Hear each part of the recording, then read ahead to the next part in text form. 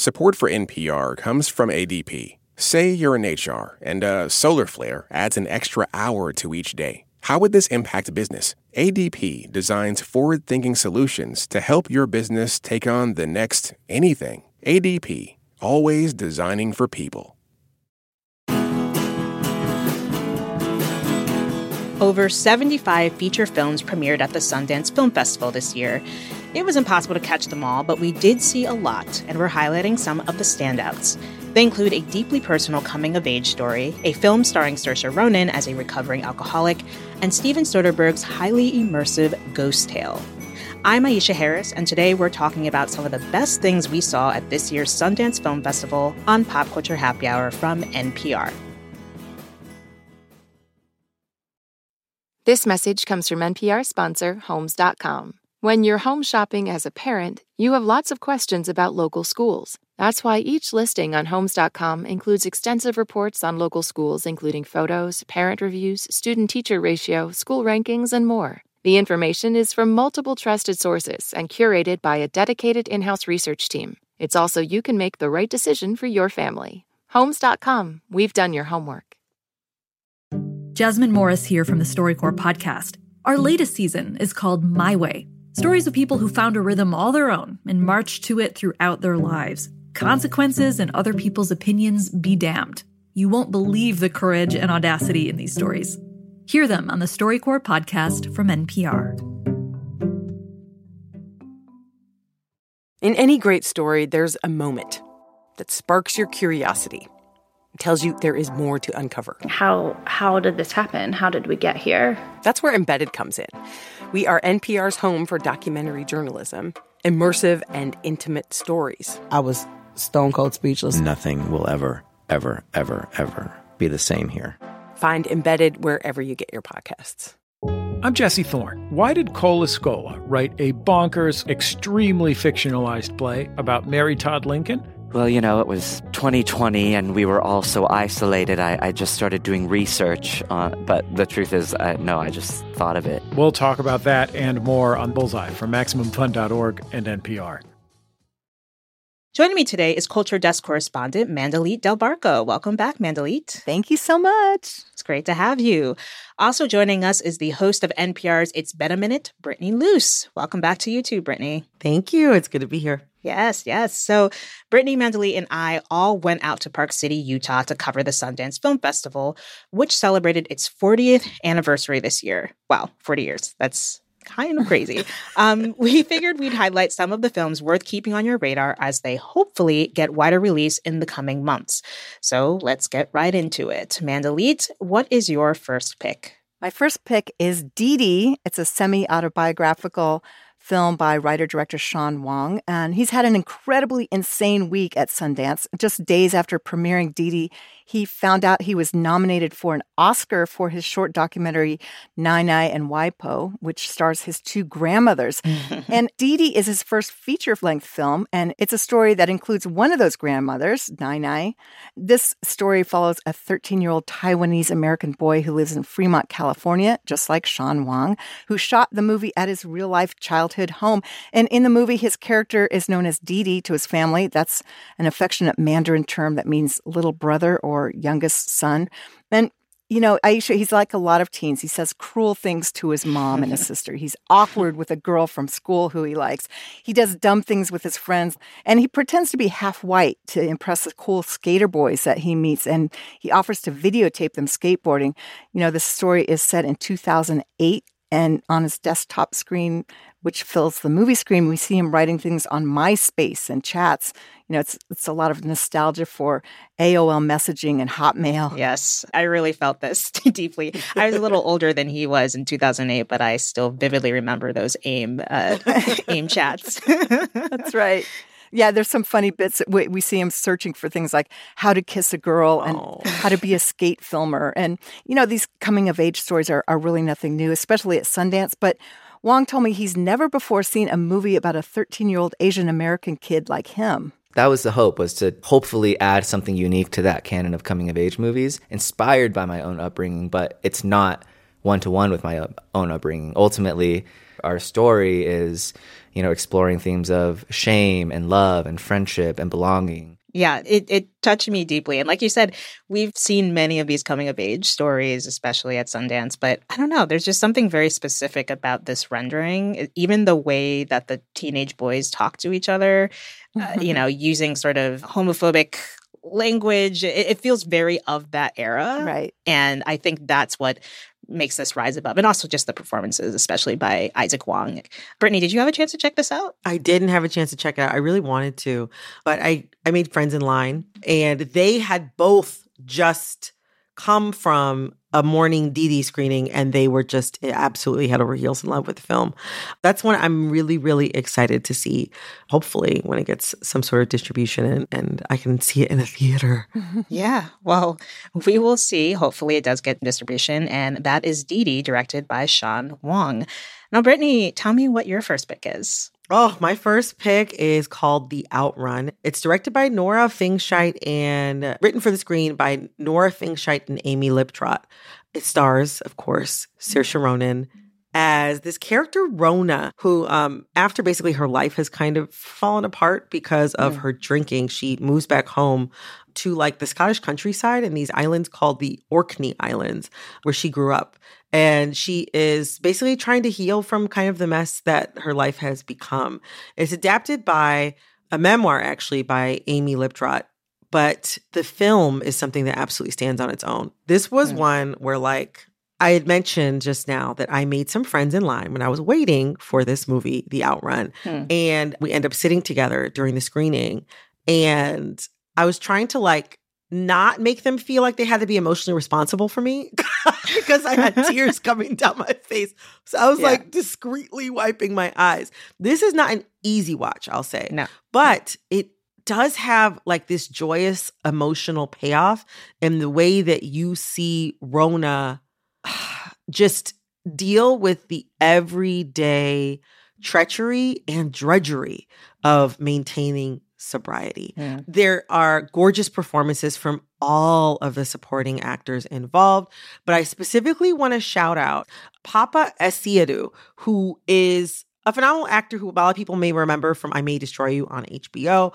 Also, he was in a really fantastic, like, longer episode of Black Mirror, where he played sort of like disco dancing demon. He's got range. He's got the range. He's got range.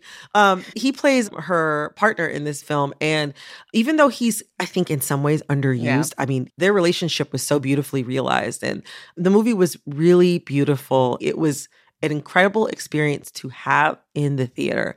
There's like some beautiful sound design and some great visuals of just like the sea, nature. I feel like it sounds corny the way I'm describing it, but the payoff in the theater was just gorgeous. And I'm really excited. I feel like this one's definitely going to get distribution.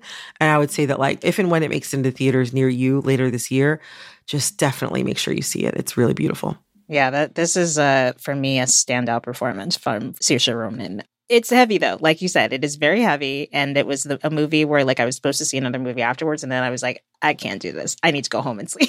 It was like, it's too much. It's far too much. That is The Outrun. And I'm going to turn to my first pick now, which is a ghost tale from Steven Soderbergh.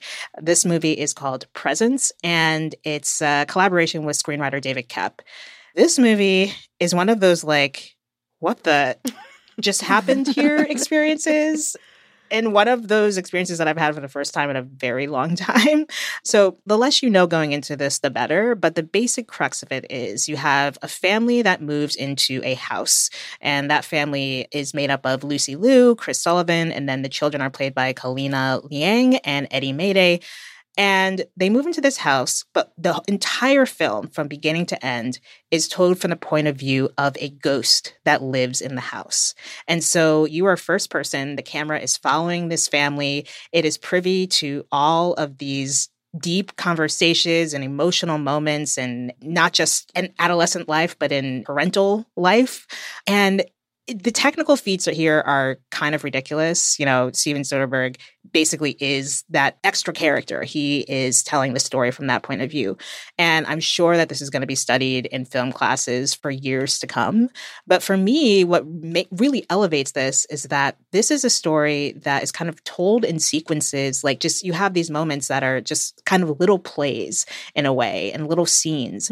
And it's probably one of his more intimate and sort of very personal film. It's also very twisty, and the twist I'm still chewing over. Mandalee, you saw this, right? Like, oh yeah.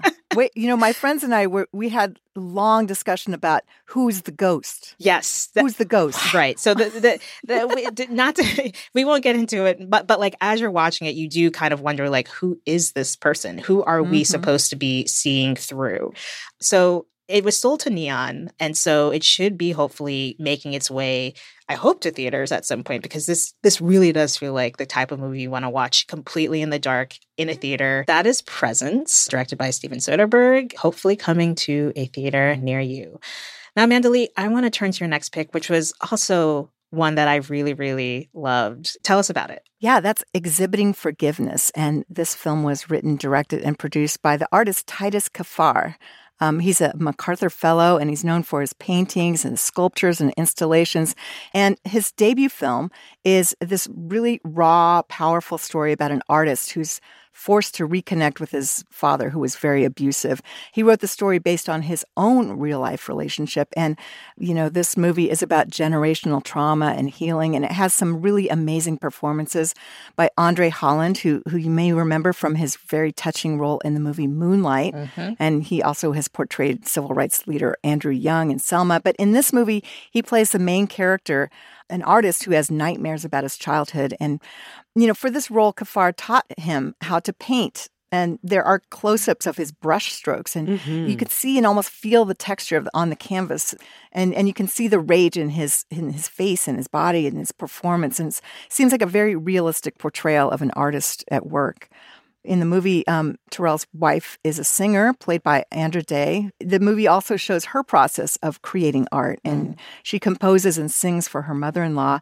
Her mother-in-law is played by Ingenue Ellis Taylor, who is only a decade older than Andre Holland, but we'll let it go. I was like, are y'all siblings? Like, what's going on? Yeah.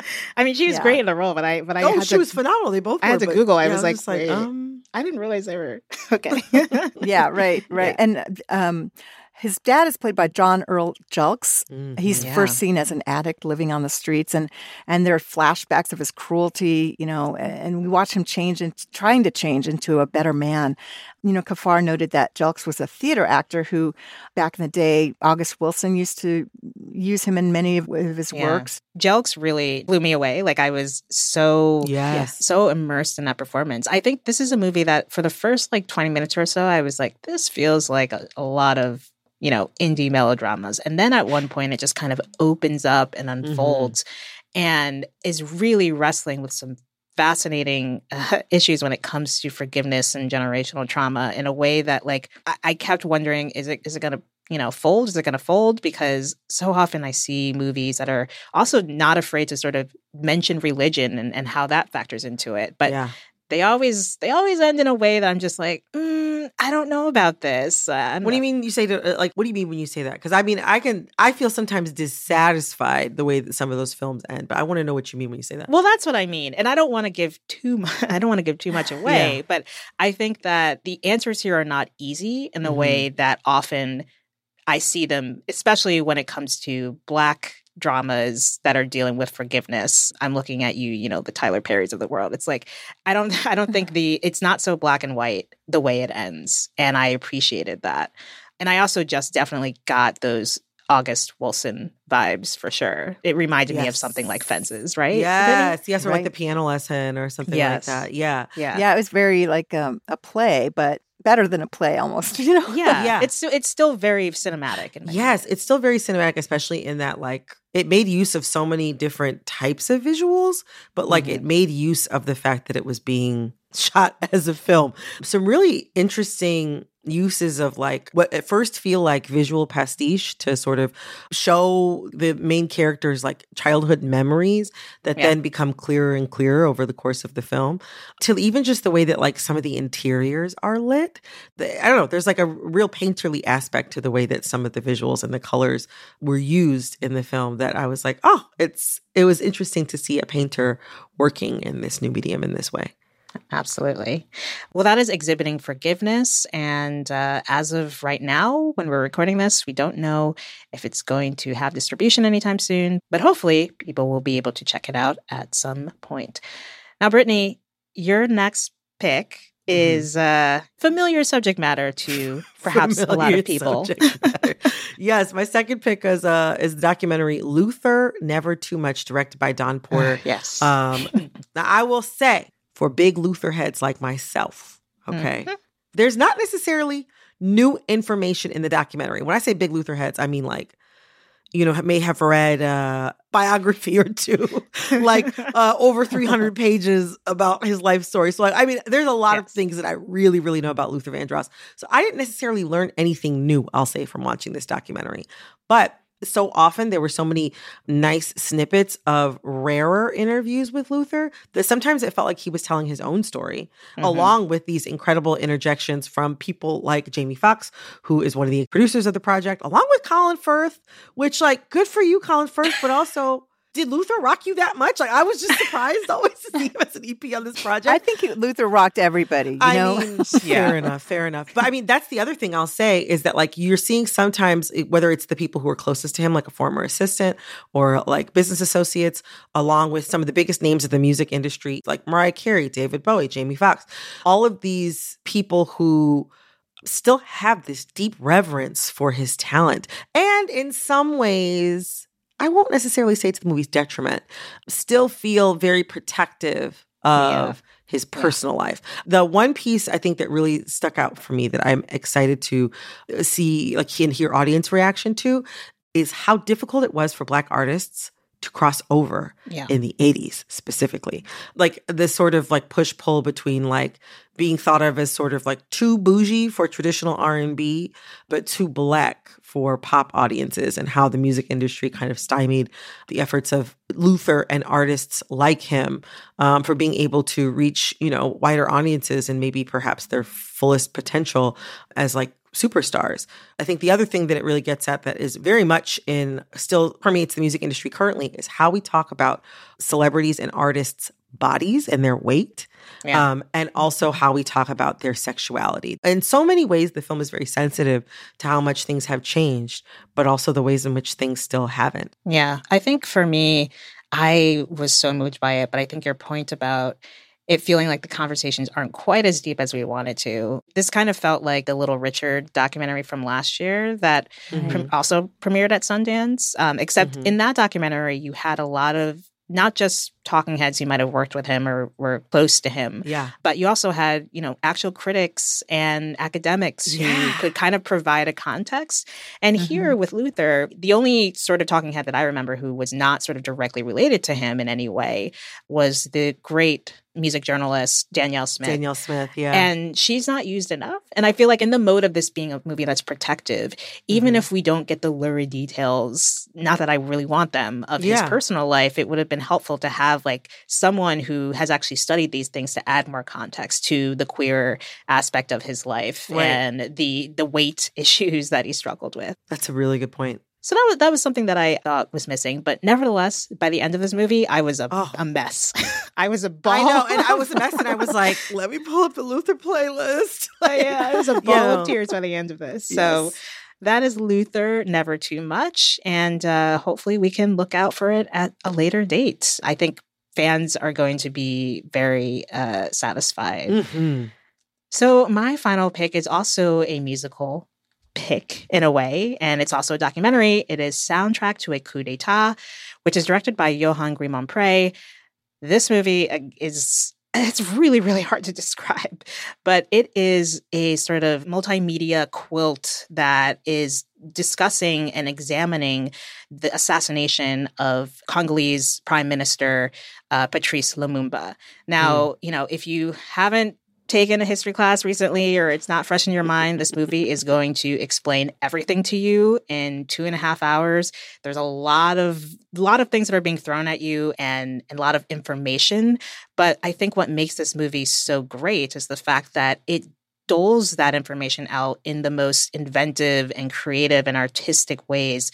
Gris Mon Pré is basically taking jazz music of that era because if you might recall, there was a period where in the late 50s and into the 60s where the United States was sending off jazz greats like Louis Armstrong and Nina Simone as like jazz ambassadors to the world. But they didn't realize this themselves, but they were basically being used as props to distract from all the collusion and political machinations that were leading to the overthrow, like basically a coup of the Congo for all of these nefarious, of course, capitalistic reasons.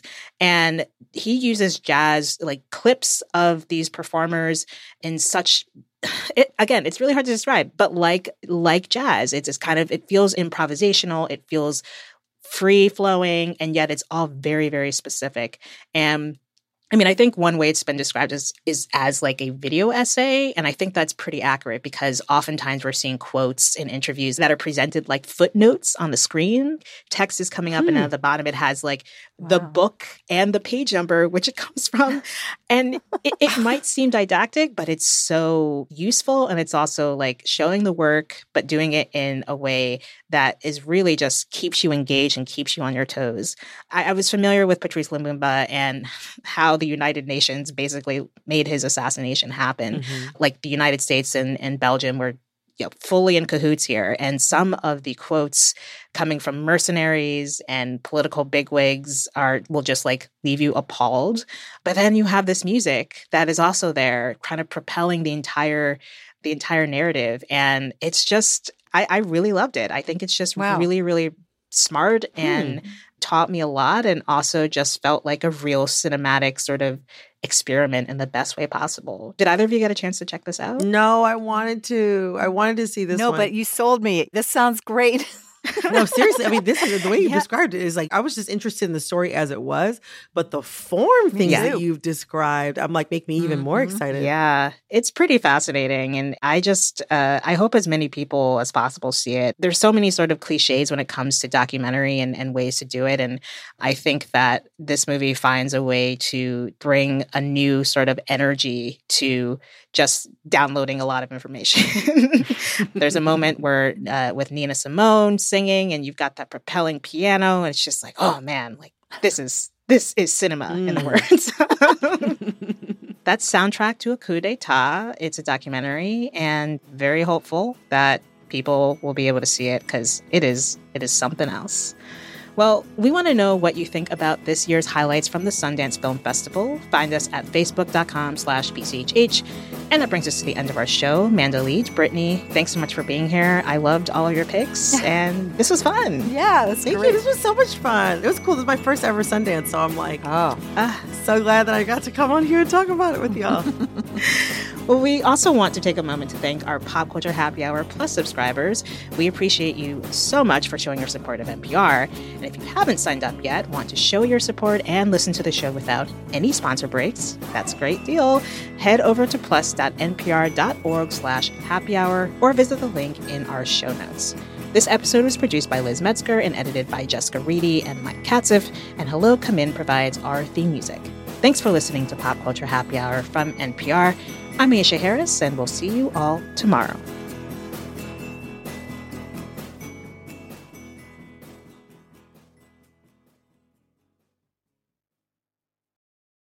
Do you ever wish you could get your stories in 3 hours rather than 3 minutes?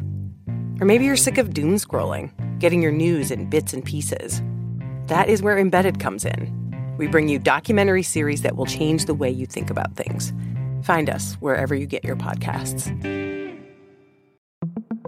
On NPR's Throughline. We cannot function for 24 hours without cobalt because it's in our smartphone, our tablet, our laptop. And as a consequence, the lives of the people living in that part of the Congo descended into just a catastrophe. Find NPR's Throughline wherever you get your podcasts. Do you wish stories could unfold over 3 hours rather than 3 minutes? You tired of doom scrolling? Trying to find humanity? Or maybe a deeper understanding of why the world is the way it is? Listen to Embedded, NPR's original documentary series. Find us wherever you get your podcasts.